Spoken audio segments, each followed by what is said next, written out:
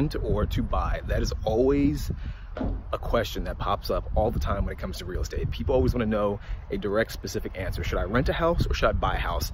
The truth is, there is no specific one-size-fits-all answer to that question.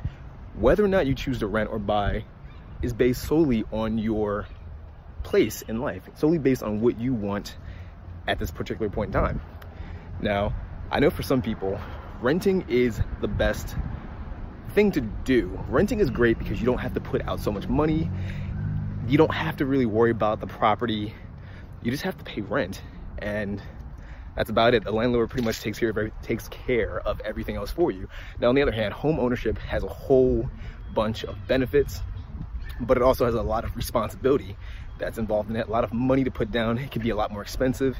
And if you're not in a stable part of your life, then buying a house might not be the best scenario.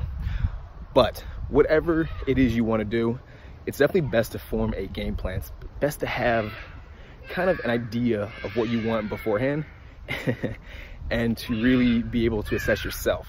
Now, with that being said, if you are interested in buying a house in the near or distant future, please send me a DM with the words real estate. I'd love to talk to you, love to help you get a game plan in order, love to help you figure out exactly what it is that you want to do in the future in your real estate buying endeavors.